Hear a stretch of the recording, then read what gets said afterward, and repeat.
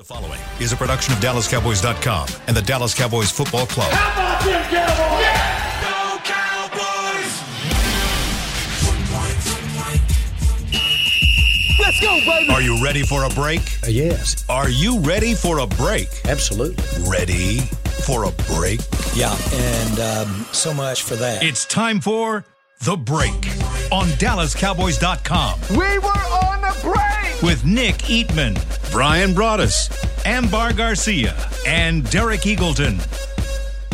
It is Monday, August 15th, 2022, Season 18, Episode number 19. Welcome to the latest edition of The Break, presented by Miller Lite, the only beer of the Dallas Cowboys. I got my crew, Nick Eatman. We got Patrick Walker joining us today. Amber's already headed off. Brian's already headed off. But we got to fill in for you. Mr. Patrick Walker, our newest writer on DallasCowboys.com. And we've got a lot to talk about today. We actually got to see some football action, live football action last weekend. Cowboys played the Denver Broncos. And there were lots of things that came out of that game. Winning scores really don't matter to me in the preseason. There are all the other things that do, and those are the things that we'll be getting into today. But Cowboys do lose 17-7 in Denver. Let's start first. I'd love to start with giving you guys an opportunity just to give me a what did you come away from the game with? Like, what was the one thing you took from that game? You're like, okay, this is something I kind of think I'm starting to figure out about this team. Well, first of all, I'll lead. Penalties, we're learning really quickly that the Cowboys still need to clean up their discipline issues that rolled over from last year. But not to harp too much on that because first preseason game, you're going to have a little bit of rust. Okay, that's not the end of the world. The more positive takeaway for me was the defensive line is coming along for the Cowboys as we anticipated that the defensive line would come along for the Cowboys. Players like Neville Gallimore, Quentin Bohanna, Oso Digizua didn't play on Saturday, but he's coming along well in camp as well. Some of these younger guys, John Ridgeway, got some time in. The ability to stop the run has always been the Achilles heel for the Cowboys, so I should say over the past several seasons. But what we're starting to see is that interior defensive line is coming together in a way that could help upgrade that particular part of the defense. And if that happens, you're going to allow these pass rushers to really kind of start teeing off. You're going to allow linebackers Micah Parsons, Anthony Barr, Jabril Cox, LVE, once they really get going, it all starts in the trenches there. I loved what I saw from them. They allowed only, 38 rushing yards from the Denver Broncos on 22 attempts. That's 1.8 yards per attempt. That's fantastic. That's a fantastic showing. So for all of the negative that you could point to, and there was plenty of it for the Cowboys, there were some positives, and that for me was a huge positive. Injuries, there weren't many, so I think that's what you take out of it. It's not about the score. It's not about penalties. It's not about that. It's nothing about the team. It's always individual. Everything is individual. There's nothing team-related there to me. Despite what Patrick said, about defensive line, I still think it's all about individual. And the fact that the training room was pretty bare the other day, I think that's the best part. So let's talk a little bit, though, about the penalties. Obviously, there were a lot, and we all saw it. The flags were out. There were 17 penalties, 129 yards. What did Mike McCarthy have to say after the game? Because there were questions, and obviously we knew that was the question everybody was going to have coming out of the game. What did Mike McCarthy have to say about that? Nothing. I mean, nothing. He wasn't worried about it at all. And so I'm not saying he shouldn't be, but, I mean, that's just him. He's going to, we're going to talk about after the game or in the middle of the game. Whichever way you want to go. Right. I mean, he had some issues. He had some issues throughout the whole thing. I mean, he was mad. I mean, there's certain penalties you get mad at and certain that you don't. Right. It's questionable holding calls here and there. Those are always.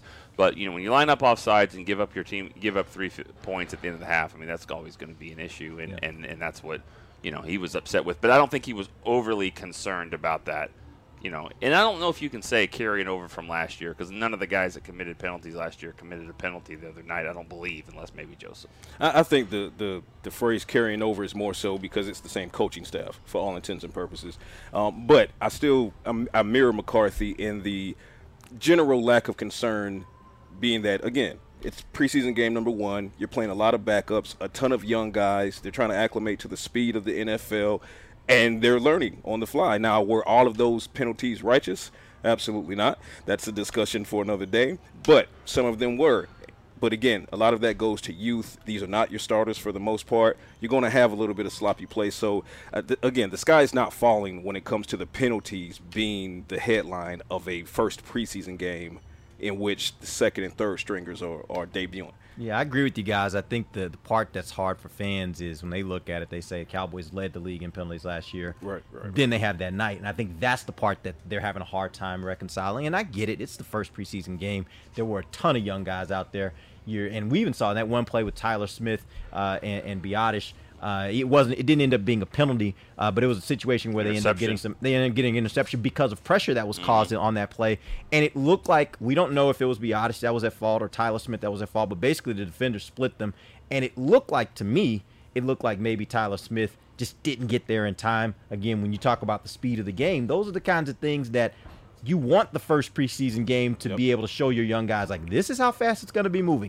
This is how these players are. This is how strong they are. Like, get a sense for that, because it is different than college football, where you might go through a whole season and you play 2 or 3 really good guys that can play in the NFL level. All the rest of the guys you should be able to beat up on pretty good. There is a difference. Every single week you're going to be playing those guys. You got to get used to that. And that's the part I think I agree with Mike McCarthy that let's just hold for a second. Let's see what happens when you got some of the starters out there. If you're still having this level of penalties, then we'll push that red panic button. Right now, I don't think is the time to push it. Let's talk about Tyler Smith, though. I want to focus in on the offensive line. There were 2 players specifically that I think we all should have been taking a look at to see how they played. Tyler Smith is the first one. Give me an assessment of how you think he played in this opening game. My final verdict on the NFL preseason debut of Tyler Smith is high ceiling. You saw in the first quarter of the first half, he was basically mauling guys. I saw at least 2 or 3 pancakes where he just planted guys into the ground. The strength that we've seen him put on display in training camp here in Oxnard, it translated immediately to the NFL game. That's very promising for him. Did he make a couple of mistakes? Yeah, you could say the first holding penalty, I don't put that on him. I just think that was a call that I wouldn't have made if I'm the referee there. The second one, it could go either way. Call it ticky-tack, but let's say it was a holding. Okay, game speed. Right, he's learning, like you said, Derek, and like Nick knows, these are all-world athletes. I mean, even the backups for another team, even the backups to the backups, these are guys that are some of the best athletes in the world. They're fast, they're quick, they're strong, just like you. So I think he's picking up on that. He's learning. I love what he said after the game, and that he doesn't praise himself. He's always looking to get better. He has the mindset to be a successful player at the NFL level. He has the skill set to be a successful player at the NFL level. I saw flashes of elite play from him mixed with some growing pains. But the overall verdict on Tyler Smith, for me, 2 thumbs up. Agreed. Yeah, I think he played well, and I blame the coaches for what they've done with him. I still think it's wrong. Tell me a little bit about that, because you did write an article. Yeah, and I thought it was a really good article. Yeah, I think it's wrong. I mean, I don't coach football, and so maybe what they're doing is fine. But I think what we saw out there, if there's any communication issues between Tyler Biotish and Tyler Smith, then why is that? Why is he only getting half the reps out here? I mean, and I asked McCarthy that afterwards, and he didn't even answer the question. He didn't even take he went a whole he went a completely different direction there. And so, I mean, they're asking him they're easing him in. But as I wrote in the article, is that he is going to be really good. Everything Patrick said is right. He is going to be really good. The problem is that they need him to be really good September 11th against the Bucs. That's what they need. And the best way, I think, to play football and to learn football is to play it. And I just don't understand why we're giving McGovern all these snaps. He's going to have to play it sometime too, but Tyler Smith has to play right now. And they haven't. It's time to take the training wheels off. That's what I've said. Well, let me ask you this question, because I know you and I had talked off the air about kind of how we look at this offensive line, and there was this question of, okay, man, if the tackle's really, especially the swing tackle, you don't think he's good enough to necessarily be a guy that can really be your swing tackle, is the possibility that if you lose Tyron Smith, let's say, if there's an injury, and he has an injury right now, as a matter of fact, but if you lose him for a few games, is the possibility that maybe they'll have to move Tyler Smith out to tackle, in which case you got to have McGovern ready to play at guard, and that may be the reasoning why they're kind of flipping him in and out. What are your thoughts on that kind of thought process? Yeah, I mean, I agree, but I think, I'm not saying they are. I'm just saying that's something we kind of banter about. I think you've got to get a veteran tackle now. That's another issue. You got to get another. We'll talk about veteran, it. But they work hand in hand. I mean, we're talking about contingency plans and what happens here when you move Tyler Smith. I think from what I've seen in the game the other day, it's just one game, but what I've seen is I think Tyler Smith needs to play guard.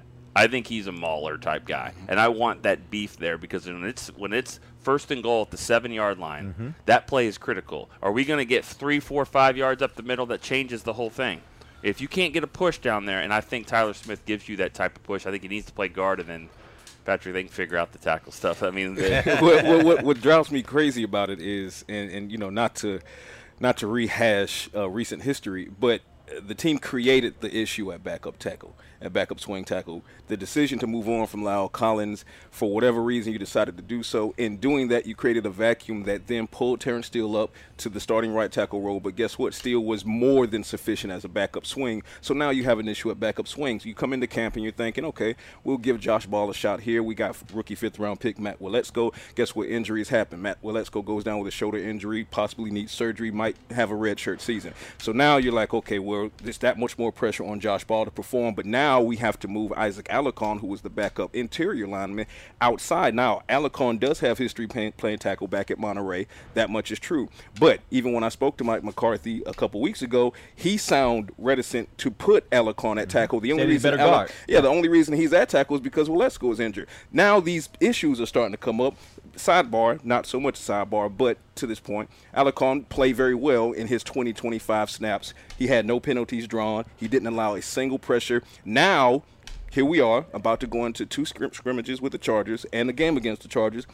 Much like you want to see Tyler Smith take the reins at the interior left guard, I want to see more snaps from Isaac Alarcon. Wow. We've seen. I mean, wow. I'm not saying Alarcon is the definitive swing tackle. I know you're not. I'm just saying, wow, that he's made it. I'm so proud of him for making it to that point. Like, we're not talking about he's 91 on the roster. He's an exemption. Yeah. And we talk about him, and I understand he's a big part of Spanish stuff, what Amber's doing, and all that kind of stuff. But he's legitimately worked himself into this mix, and that it could be because there's no other options. Not to cut you off, I'm just saying, wow, that he's made it to this point. And we're actually been talking about him as a guy that legitimately can make this team and be a player for them, a role player for them. I think we can all agree that at this point in time, Alarcon is pushing Bell at that backup tackle position. If you look at what Alarcon has done in being moved over the tackle ball. Oh, yeah. I was like, we got Bells, we got balls. Yeah. We got Bells, we got balls. Okay. Yeah, you have to so say not it twice. not talking. You didn't just say it once, you said it twice. Okay. Yeah. Nice. Isaac Always. Focus. Okra. Isaac Alarcon, we've seen what we've seen from Josh Ball. And for those that, don't have access to the training camp practices, Josh Ball has struggled in camp practices as well. So it was not an anomaly that he struggled against the Denver Broncos in the preseason debut this year. It's kind of a rollover. Now I have some very real concerns about, can Josh Ball be a viable option at backup swing tackle? But now you have a guy like Alarcon who continues to improve and quickly in that role. Now it's time to say, okay, at worst, I should say, split duty going against the Chargers. But if we're going into Seattle, I would like to see more of a 75-25 split going to Alarcon, because you need to figure out that situation. We know that Teron is dealing with a little bit of an ankle injury. Doesn't seem serious at the moment, but it's a reminder that if you're the Cowboys, you're not safe at tackle right now.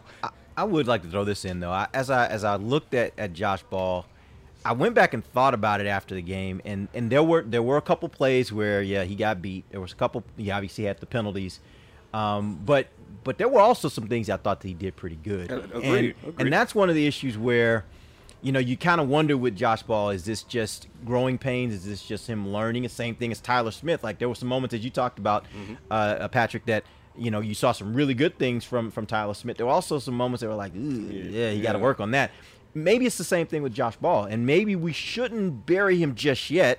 Maybe we got to let him kind of develop a little bit more. This is really his first year of actually playing. Yeah, I mean, let's look at all of the tackles that are here. I mean, even to think about Tyron Smith's first year. Yeah. He had some big-time issues with a guy named DeMarcus Ware, and who didn't. Look at Terrence Steele. I mean, Terrence Steele in the same boat, and we never would have thought. Oh, we're ready to cut him. Oh, yeah. In a year and a half, he'd be the guy that you're going to just move on with Lyle Collins because you got Terrence Steele. So I think with Josh Ball, but again, it goes back to September 11th. I mean, like, you have to do it now. So I see him wearing a T-shirt and a cap for every game this year. I really do. I see him being inactive. Who are you talking about this point? Ball. Okay. And to your point, it's not, and I don't want to be clear, it's not about sending Ball to free agency in the final roster cut downs. If you're the Cowboys, you don't have that luxury. This is also a former pick from last year. You have to develop this guy. But to the same breath that Nick is saying, September 11th cometh, and it cometh rather quickly. You need to determine who's going to be your definitive backup swing tackle, and the best way to do that is you take Ball and you say, okay, you're not having the best camp right now, but we're going to continue to develop you here, but you may not be ready for September 11th. Let's continue to develop you. We're going to keep getting you these snaps in preseason, camp reps, but hey, Isaac, come here. We see you. Your trajectory has changed. So let's see if you might be ready to be the backup tackle on September 11th. Of course, you don't want to use any of the backup tackles. Nick, you said you expect to see Ball in a ball cap. That also means that somebody else is going to be your swing tackle. Is it Alarcon, no. or you think it's somebody else that's not on the I team? don't think so, but if people think that there's a chance, this week against the Chargers is the best time to do it. Thank you. Tyron's not going to practice that much. Oh. Bosa, Mac. There we go. Let's go. There we go. Isaac. There we go. There. That's all I'm asking is to see. I need to see. Okay. That being said, who is your quarterback that you want to see? I know he's going to have the red jersey on. I think I would be like, I'd go to those Chargers defensive line coach. Hopefully, real Will Greer is back in the mix, and you add that extra facet of mobility, and he can. Will Greer had a really good game. He improved himself on the depth chart by not doing a damn thing. I will tell you this. I will give the defensive front. The offensive front a little bit of deference in Denver at that practice on Thursday, mainly because I do think there is something to altitude and them getting out there. I think some of those cats are holding on for dear life. I think during that practice. Yeah. Now, when they go to LA, they won't have that. That's not going to be a part of the mix. Yeah. Let's see how well you perform against some really, really, really good defensive linemen. Right. But I'll say this, altitude or heat or whatever, going to Los Angeles, if your starting running back gets knocked on his ass in a drill when everyone's stopped, it's time for them to do something about it. I don't care if it was a good hit, clean hit, whatever. It wasn't really. No, it wasn't clean. And that's when they need to say. And I think Zeke looked around kind of like, what my dude? This is really right. I mean, our video guy zoomed out like, oh, well, this is going to be a fight. We all were like, here it comes. Right. Yeah. Nothing. And if all the fights that happened, that was actually the moment where it was like, okay, go get him. Yeah. What are we doing? Go get him. We were expecting regulators, and we didn't get that. We were expecting a clear black night, a clear white moon. But Warren G was not, in fact, on the scene trying to consume. My dude. So, but to you guys' point, the chippiness that we've seen in camp, it shows that the fire is burning inside. We saw some of the chippiness in the Broncos, in the scrimmage against the Broncos, but in that one particular moment, this is RB1 finishing a play. You can see him drop his guard because he wasn't anticipating that he was going to take that hit. Chubb mows right through him. Mount up. Yeah. Terrence Steele, I was proud of him. Get in there. He mixed it up in there pretty good. Well, Randy made it personal with him. I don't know if you saw it, but there were a few times when Randy Gregory, I'm talking about, of the Denver Broncos. On the PUP list. Personally, I should say. He got activated today. Personally was going after Steele. At one point, I'm pretty sure he called him soft. I'm not sure. Was kind of tapping him on the head, like he was making sure that there were going to be fights in that practice. Yeah. As much as everybody else was trying to get the practice, to get the reps and do the things they needed to do, Randy was not going to let that happen. That respect he absolutely level not going to let that I had for him, it wasn't high anyways at that point after what he did in the spring. But then to do that, what he did the other day, and instigate all that, and then mix it up with the high fives on certain players, but to basically get in there and instigate the fight. That's where Terrence Steele, I really wish, would have just called him out and said, let's go. Line up. Take the bucket hat off if you want, and let's line up, which he wouldn't have because he wasn't on the list. Maybe he did say that. Who knows? There was a lot of John back and forth. I don't know. I'm just saying, I've never, ever, ever seen a really tough guy on the PUP list.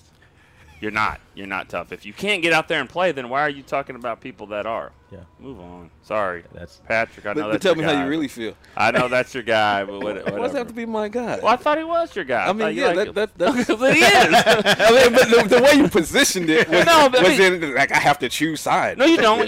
That's your guy. You probably have a different relationship, know him in a different level, which is fine. And I don't. What we saw is Randy Gregory carrying the chip on his shoulder that we knew that he would carry going into 2022. We know that the split from the Cowboys, without rehashing history, we know it went very poorly. Yeah. No matter which side you describe it from, it did not end didn't go well. Yep. It didn't go well on from Randy's standpoint, and we know it did not go well from Jerry's standpoint. That's why Jerry continues to defend indirectly that decision, be it Randy, Amari, Lyle, et cetera, et cetera. He paints it as availability. And Jerry didn't go over and hug him up in the field. I mean, we never saw that. No, we didn't see that. I saw him in DQ. Yeah, Randy and Dan Quinn, they were chopping it up, laughing, got a couple hugs in. So there's still a ton of love between Randy and certain factions of this organization, but there's that chip on the shoulder, and I think you saw that chip become chippiness from Randy. And I think if you ask Randy, he would have loved to not been on the pup list. He would have loved to get in there, helmet, strap up, and mix it up with those guys. But he was on the pup list. He couldn't, and he won't get a chance to play the Cowboys this year because the Cowboys don't play the Broncos. So that was his shot to kind of get his little. We don't think. Yeah. Well, no. Don't start.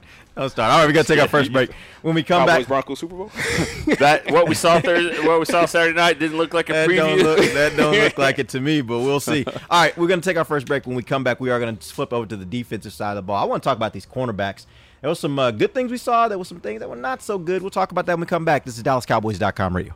Todd thought it would be secure to jog in the cheetah savanna. Todd believed the big cat repellent he bought online was reliable. And now, Todd is trying to be faster than this cheetah that can run 80 miles per hour. But the good news is, Todd has AT&T 5G that is fast, reliable, and secure. And he learned the best thing to do is stop running and toss her the backpack with the beef stew. AT&T 5G. Fast, reliable, secure. It's not complicated. 5G requires compatible plan and device. 5G may not be available in your area. See att.com/5G for you for details.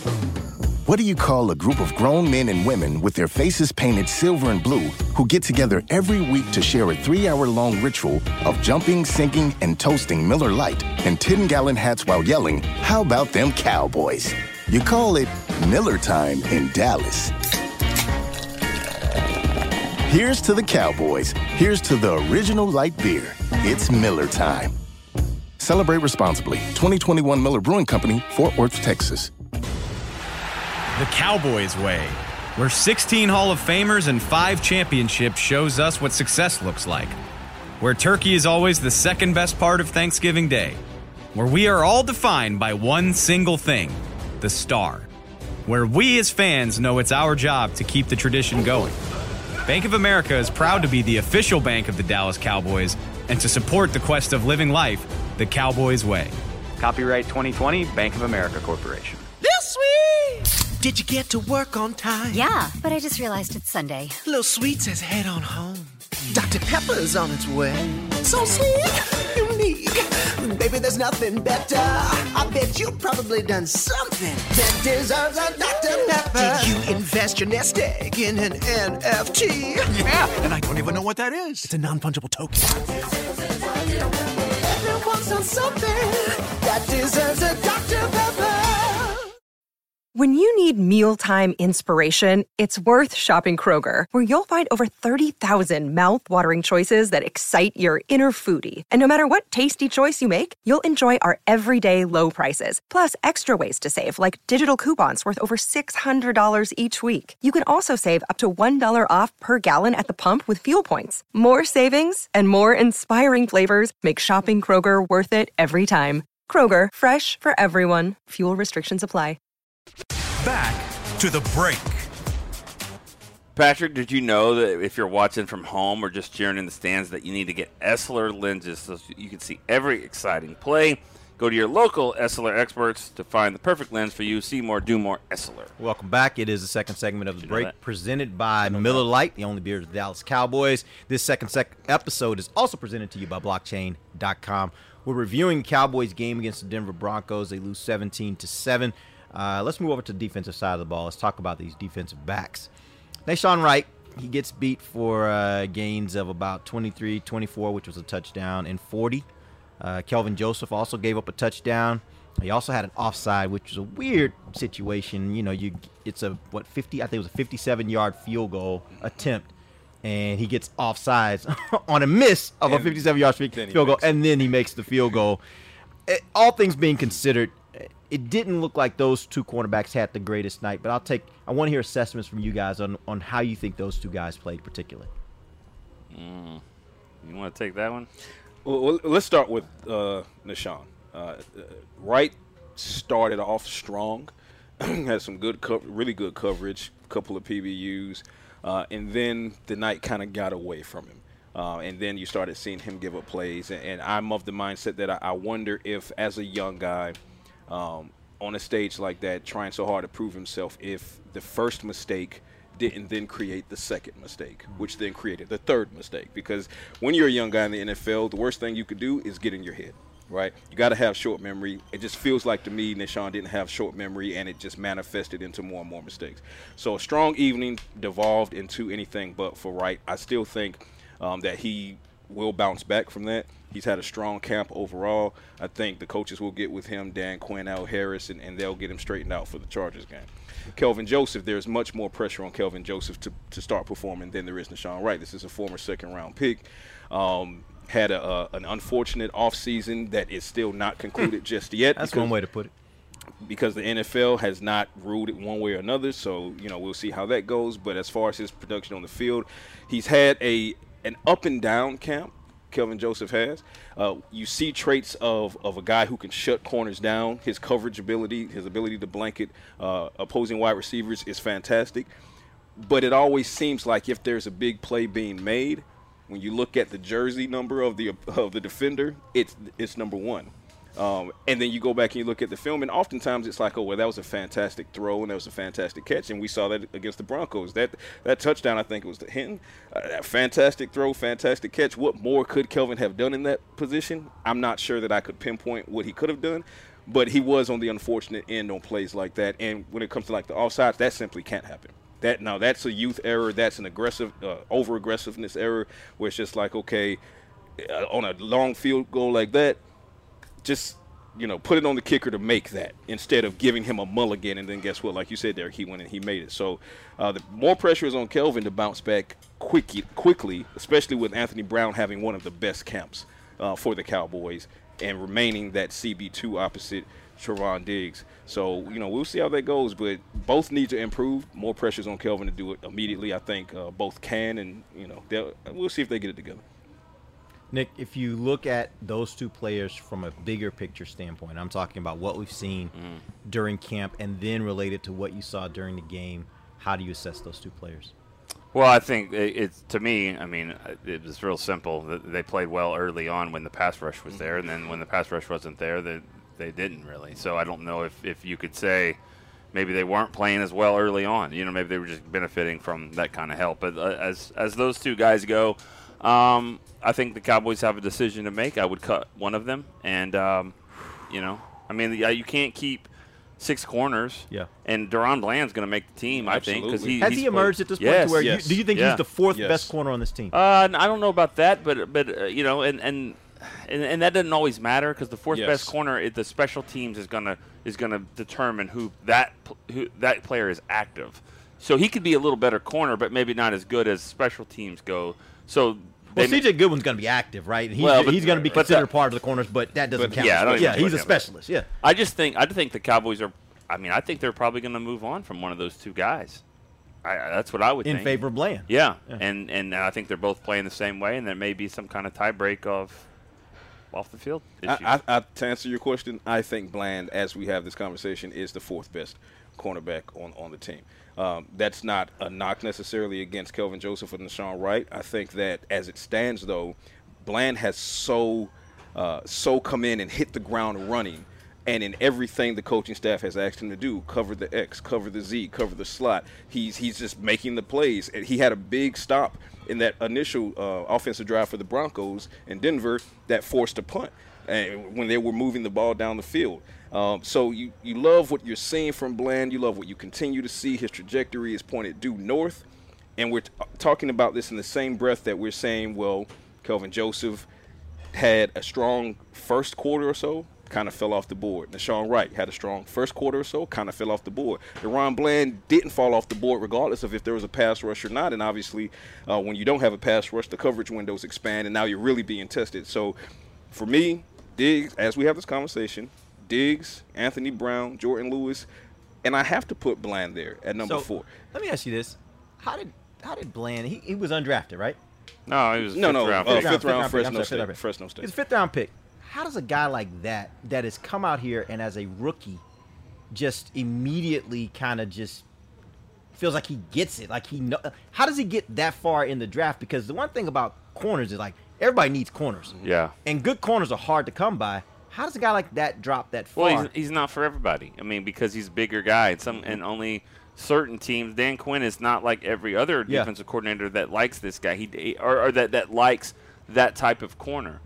He didn't have a lot of tape either. But what they do like about him is that he's got good size and he's got track history. And so the speed he's got the speed and they feel like they can coach him up. I don't necessarily agree that he is the fourth best corner right now, but it doesn't matter.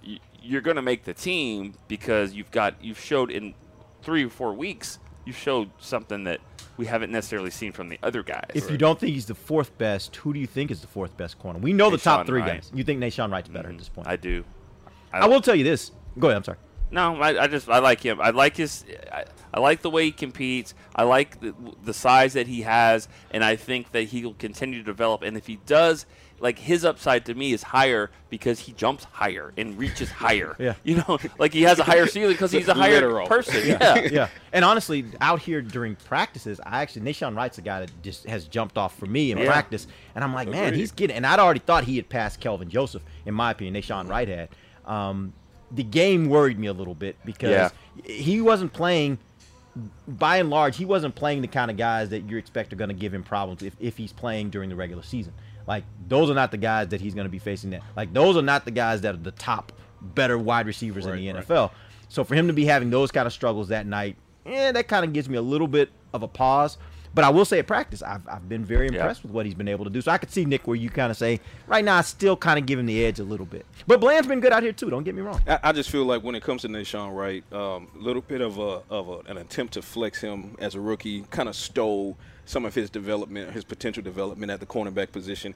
I'm huge on Wright. I still think that it'll click for him and he'll become an impact cornerback for the Dallas Cowboys.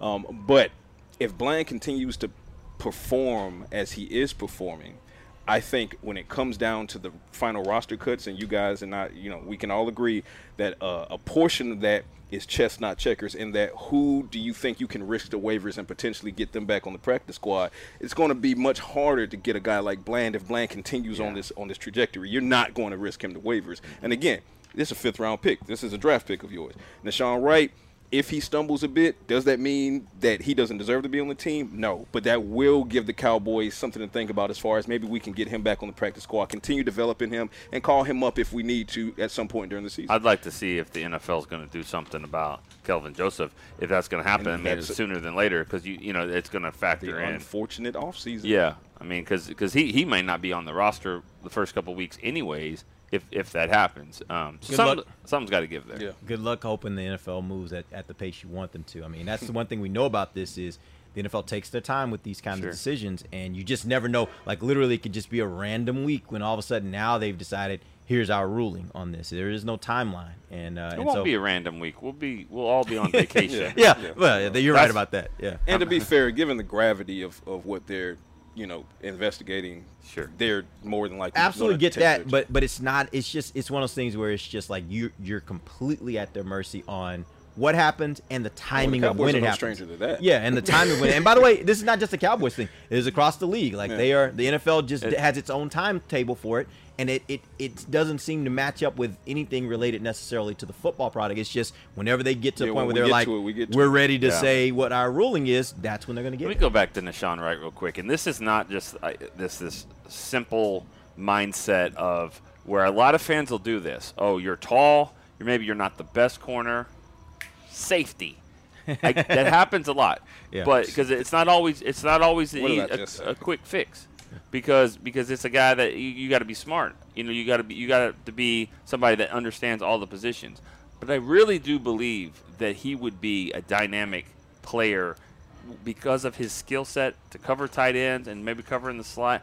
I would like to see a hybrid role for him, not so much a cursed linebacker safety, but kind of a corner slot safety type guy because I think he's smart enough to do it. He's rangy enough to do it, and you can match him up with those big hands or big arms on the tight end. I think he could be good. Have you seen him in a slot at all out here during camp? Have they tried that at all? I don't recall. No, but then again, I'm already thinking they should do things different with Tyron Smith. Maybe you ought to be in the coaches' meetings. Yeah, Maybe right. That's where you need to be. Yeah, I don't know about that. Stop moving Deshaun around. Because at a certain point, right, okay, you mentioned I'm just trying to get on the field. I get it. Just trying to get him on the field. I get it. You have Kearse in a flex role. You're developing Marquise Bell for a flex role, right? At a certain point, you also need guys who excel at one or two things as opposed to trying to make them that Swiss Army knife. I look at Deshaun, and I look at his length, and I look at his speed and his physical attributes, and it goes back to what I was saying a few moments ago. I think that if you key him in at the cornerback position, you will see that much more rapid of a development. But if you start to kind of wonder, oh, well, the development is taking a little longer than we want, so we're going to go back to trying to move him around, I think you're working against yourself. You're overthinking it when it comes to him. Now, you see a guy like Jayron Kearse, what he can do as a flex, absolutely, run with that. Marquise Bell, you see what he can do in the flex?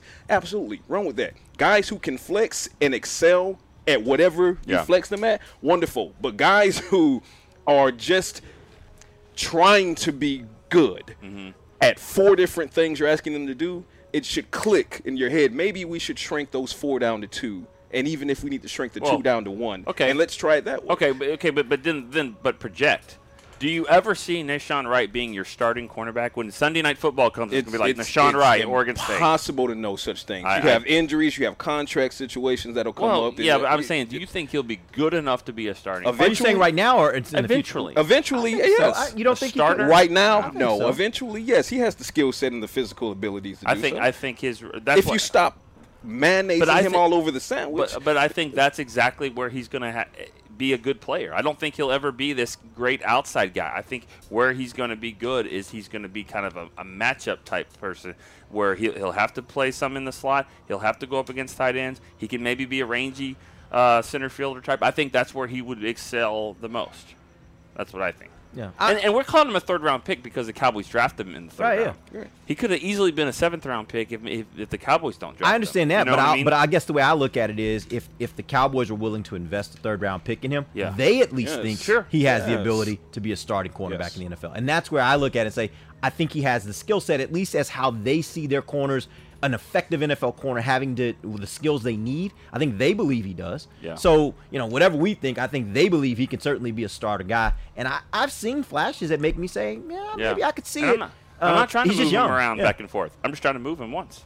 I'm not trying to move him back and forth. I'm just like, it's time. I just see that's where I think he will be. You just think ultimately there's a role for him that has more to do with just putting him in one spot. Yeah. You think the role is what makes him the most effective player is being able to do a lot of those things. I don't think him on the outside guy and going up against Waddles and Tyreek Hills and those guys, which were nightmares for everybody. Yeah. But just the shorter, shifty receiver, I think that there's a different role kind of for him, and I think he could be really good at that role. I don't know if it's just always an every down outside corner. All right, let's take our final break. We'll come back. We do have to talk about the kickers. I want to see what these guys think about the kickers and where the kicker competition is at this point. We'll talk about that when we come right back. DallasCowboys.com radio. Sweet. Did you get to work on time? Yeah, but I just realized it's Sunday. Little Sweet says head on home. Dr. Pepper's on its way. So sweet, unique. Baby, there's nothing better. I bet you've probably done something that deserves a Dr. Pepper. Did you invest your nest egg in an NFT? Yeah, and I don't even know what that is. It's a non-fungible token. Everyone's done something that deserves a Dr. Pepper. Todd thought it would be secure to jog in the cheetah savanna. Todd believed the big cat repellent he bought online was reliable. And now, Todd is trying to be faster than this cheetah that can run 80 miles per hour. But the good news is, Todd has AT&T 5G that is fast, reliable, and secure. And he learned the best thing to do is stop running and toss her the backpack with the beef stew. AT&T 5G. Fast, reliable, secure. It's not complicated. 5G requires compatible plan and device. 5G may not be available in your area. See att.com/5G for you for details. Brace yourself for an existential question. Has your butt been having enough fun lately? Have you been treating it well? Has it been going places? If not, then it's about time you start using SeatGeek. SeatGeek is the best way to get your butt tickets to live events. Just ask the thousands of other butts who have rated it the #1 ticketing app. So what are you waiting for? Download the app now or visit SeatGeek.com to get tickets to sports, concerts, and live events and make your butt happy. SeatGeek. Get your seat in a seat.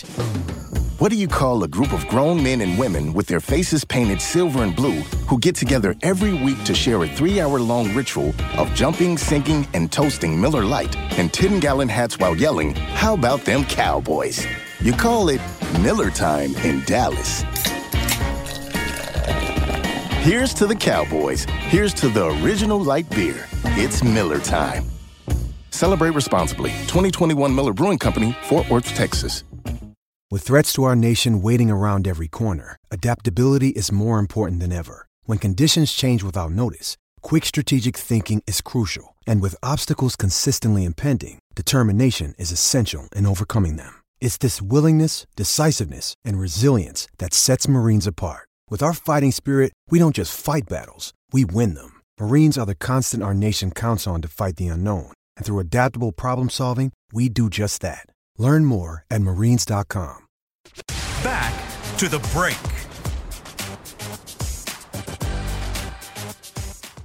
Are you a Cowboys fan who spices up the game? Nominate yourself or others to be Cowboys Fan of the Year. Presented by Captain Morgan. Win a trip to Super Bowl 57 in Arizona. Nominate today at DallasCowboys.com/Fan of the Year. Welcome back. It is the final segment of the break. It is the final segment of the break from Training Camp 2022 in Oxnard, California. Chris our producer, will be packing everything up after this show, and we'll be sending that stuff back to Dallas. We are heading off to Los Angeles here. Actually, it's going to be not Inglewood. We'll be in Irvine. It's always up to no good. I know. You guys are good today. We're going to Irvine tomorrow, and we'll be there for the remainder of the week, heading into Cowboys have practices. Great time. Cowboys will have practices against the Chargers on Wednesday and Thursday. We will have lots of video. We're basically going to be doing a bunch of clips of Training Camp Live during those two practices where you guys and others of our talent will be on air talking about different things, giving you guys live look-ins into practice with the Chargers. So we'll be doing that on Wednesday, Thursday, and then on Saturday, Cowboys will take on the Chargers before we get to go back home, which I'm sure we all are very much ready to get back to Texas. And some real brisket. Nick, why you say? You know why I say that is because I actually got tired this morning thinking of Saturday night. Yeah. The game will end. This is all Dallas time. The Yes. game will end at midnight. Yep. Unless there's another penalty fest. So the 12:30. Get on the plane by 2 o'clock. 3 hours back to Dallas by 5. Get on a bus. Go to the Star. Get your luggage. Then for me personally, get an Uber because I have to get back home. Same. And then I mean, it'll basically get to your house around 6:30. 6:30, Yeah. and then maybe get to sleep by 7, and then the kids will be up, and then they'll be like, "Hey, Dad's back," and so just that just makes me tired. Now I'm excited about it, getting back, but I'm just the dad's back part. That means you got to be on. Yeah, I was going to say that's you got to be on. That's if they don't wake up when they hear the key in the lock. If they're not already up, or they wake up at that point. Dad's home. Real quick, I do need to give a quick shout out. My daughter Kennedy. This is her first day of her senior year in high school.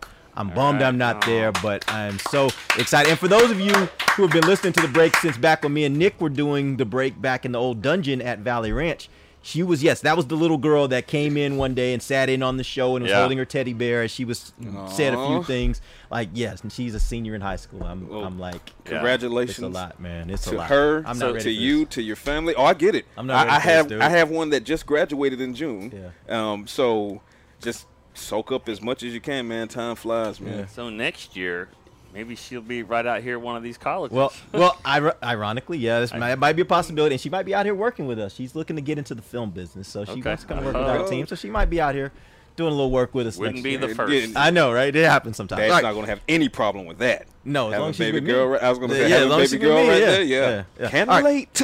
All right, here we go, guys. Let's get an update on the kicker situation. Probably the area of this team, in my opinion, that is most Like, it is the biggest problem that they have as Yeah. a position group, in my opinion, is the kicker position. Where do you guys stand on kicker, and where do you think it is as far as if you rank the two guys that are here? Well, let me say, to answer that part, I still think it's all just it's 50-50. I mean, nobody did anything good or bad to really elevate themselves. I mean, 56 yarder, is that what he 56, missed it? yeah. Wide right. The whole Yeah. the snap didn't seem Yeah, that great it wasn't either.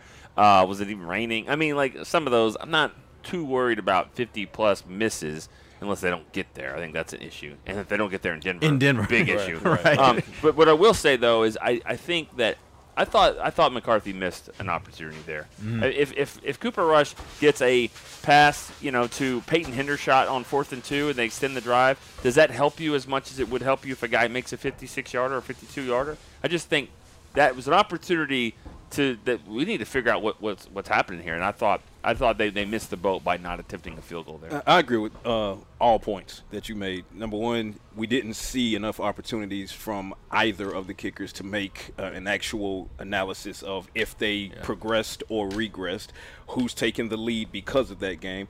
They left the game sitting at the same point that they came into the game with. Not putting 56. If he had made it, wonderful. That would have gone to the positive, but he didn't. 56-yarder. Okay, whatever. It did make it there, so there you go. But like you said, Nick, there was an opportunity on at least a couple of occasions to get Hajrullahu out there or get Maher out there and say, okay, we're also trying to assess this kicker situation, and the Cowboys just did not. If you look at it from a camp perspective, you would just have to, by default, say Hajrullahu has the lead at the moment simply because he's been here the entirety of the camp. He was successful in getting Garibay released, and then they bring in Maher. But Maher hasn't had, practice reps to be able to say, okay, well, how's he doing in camp practices versus Lirim? Lirim has been on an upward swing. He's been very accurate since just ahead of Maher being signed, through Maher being signed. So for that, I'm going to say Hajrullahu still has the lead. That's not necessarily saying a ton considering we haven't seen the 2022 version of Maher yet. There was an opportunity to see him in Denver. We didn't. Here come the Chargers. Will the Cowboys march them out there? Hopefully so. Ultimately, I do agree with you, Derek. It is arguably the biggest concern on the entire roster. But you could also solve that by converting third downs in 2022, extending drives, punching in for touchdowns. That way you won't really need your kicker as much as you would, think otherwise. Which goes back to me, I'm going to disagree. Kicker's up there. It's not a bigger concern than offensive line for me because offensive line, I think, is a bigger concern. Arguably. Okay. Well, we don't have to argue. I left the window. Arguably doesn't mean you have to argue. But here's the thing about it. It's 51% to 49%. Like, Hajrullahu.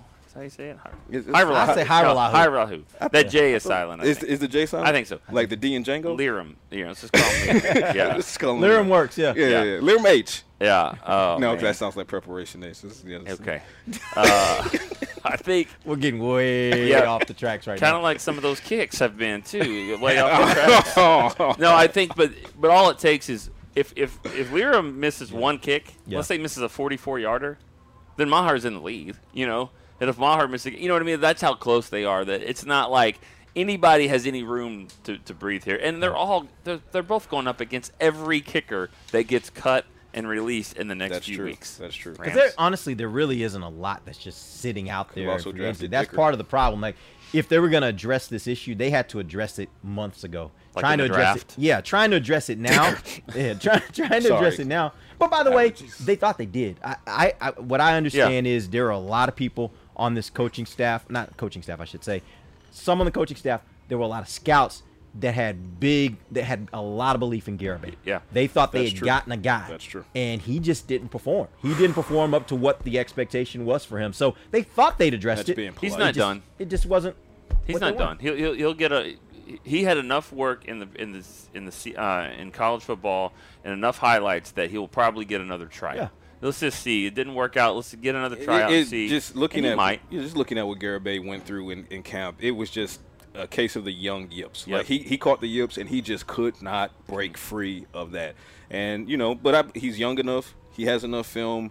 The other 31 don't necessarily have footage of of these Oxnard practices, so he'll get another shot, and hopefully he'll bounce back. But from a Cowboys perspective, they had an opportunity to use one of their mini draft picks on a kicker. They did not. They were high on Garibay. It didn't work out. And here comes Mara, which is more so the Thanos line. You couldn't live with your failures, and what did that bring you? Right back to me. So, but again, Lirim, he's been performing well as of late in camp. I still think he has the edge, but we'll see if Mara at least gets the chance to try to knock him off here. All right, real quick, before we end the show, I do need to get an update from you guys on the quarterback position. Nick, you mentioned kind of briefly as an aside that Will Grier might have actually gotten better or moved up the depth chart by not playing. My suspicion is that you're saying you weren't really impressed with either of the other two quarterbacks. But tell me what you thought of the quarterbacks and how they played in Denver. Well, Patrick's singing so many songs and verses. There's a country song that I missed me already. Okay, bars. Well, no, I'm just telling you. Bars. There's one out there of you say it best when you say nothing at all. Will Grier said it best about just not doing anything. I mean, just because he got Garth Brooks? No, Keith Whitley, Alison Krauss. Who? Anyway, stop. I'm sorry. They're not with us, so don't sorry. say that. But anyways, I think Cooper Rush had a chance to elevate it. It really didn't. But go back to what McCarthy said. It's not about who's out there, but who you're playing with. And I think Cooper Rush looked very uncomfortable because the pocket was in his face a lot of the times. But I'm anxious to see what Grier does this week if he comes back.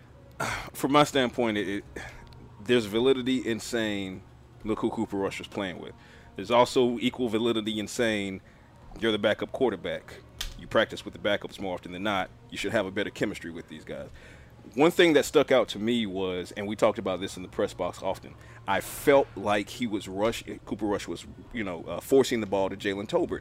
I don't know if that was by design or if that was just Rush trying to develop some type of chemistry. He said no. I asked him specifically. Your question, when I talked to him, he said it was just the way the play went. Okay. Tolbert. But it did look that way. 5 attempts in the first quarter, one of which turned into an interception. I would have liked Cooper Rush to spread the ball around more. Jalen Tolbert, we know he's going to be tasked with getting reps. He's a top draft pick for the most part. You saw Dennis Houston flash. We've seen Dennis Houston flashing all camp. Would have liked to see more from him. 1 target from Rush to Simi Fehoko. 1 target from Ben DiNucci to Simi Fehoko. To Fajoko's credit, what does he do? 2 catches and a touchdown. Hint, hint, hint. Spread the ball around. Let's try to see more of these young receivers because the Cowboys coaching staff needs to see this as well. We know they're going to depend on Tolbert. We know. I also am of the belief that Tolbert is going to bounce back from a poor game that he had in Denver, and he's going to show that he has the ability to be an impact receiver. But one of Rush's biggest struggles was not simply that the pocket was collapsed, because we praised Tyler Smith for the most part. Tyler Smith was creating lanes. He was pancaking guys, right? Biadasz, didn't look necessarily bad. Farniok came in. He looked good for the most part.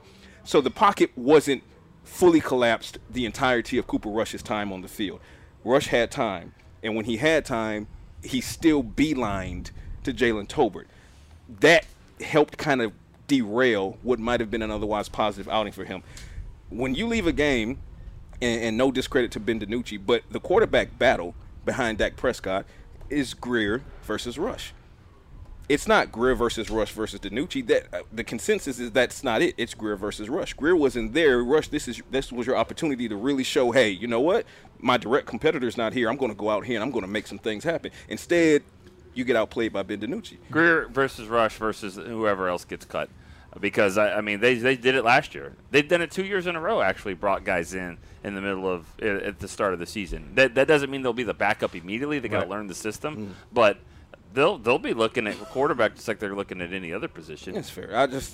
You got to see Grier out there, and hopefully Grier. That guy, he's been everywhere. Josh Johnson, yeah, he's here for a game, right? I feel like, I was talking to one of the staff members, and they were like, we brought him in literally for the last preseason game one year, and we were just like, he was trying to learn the playbook in the locker room, and we were kind of like, good luck. I mean, we don't really know what to tell you. Just get through the game, man. Good luck. And that's kind of what he had to do. And that's been his career, though. Yeah, but you saw what he did. He spread the ball around. Yeah, he did. He did a good job. He moved the ball around.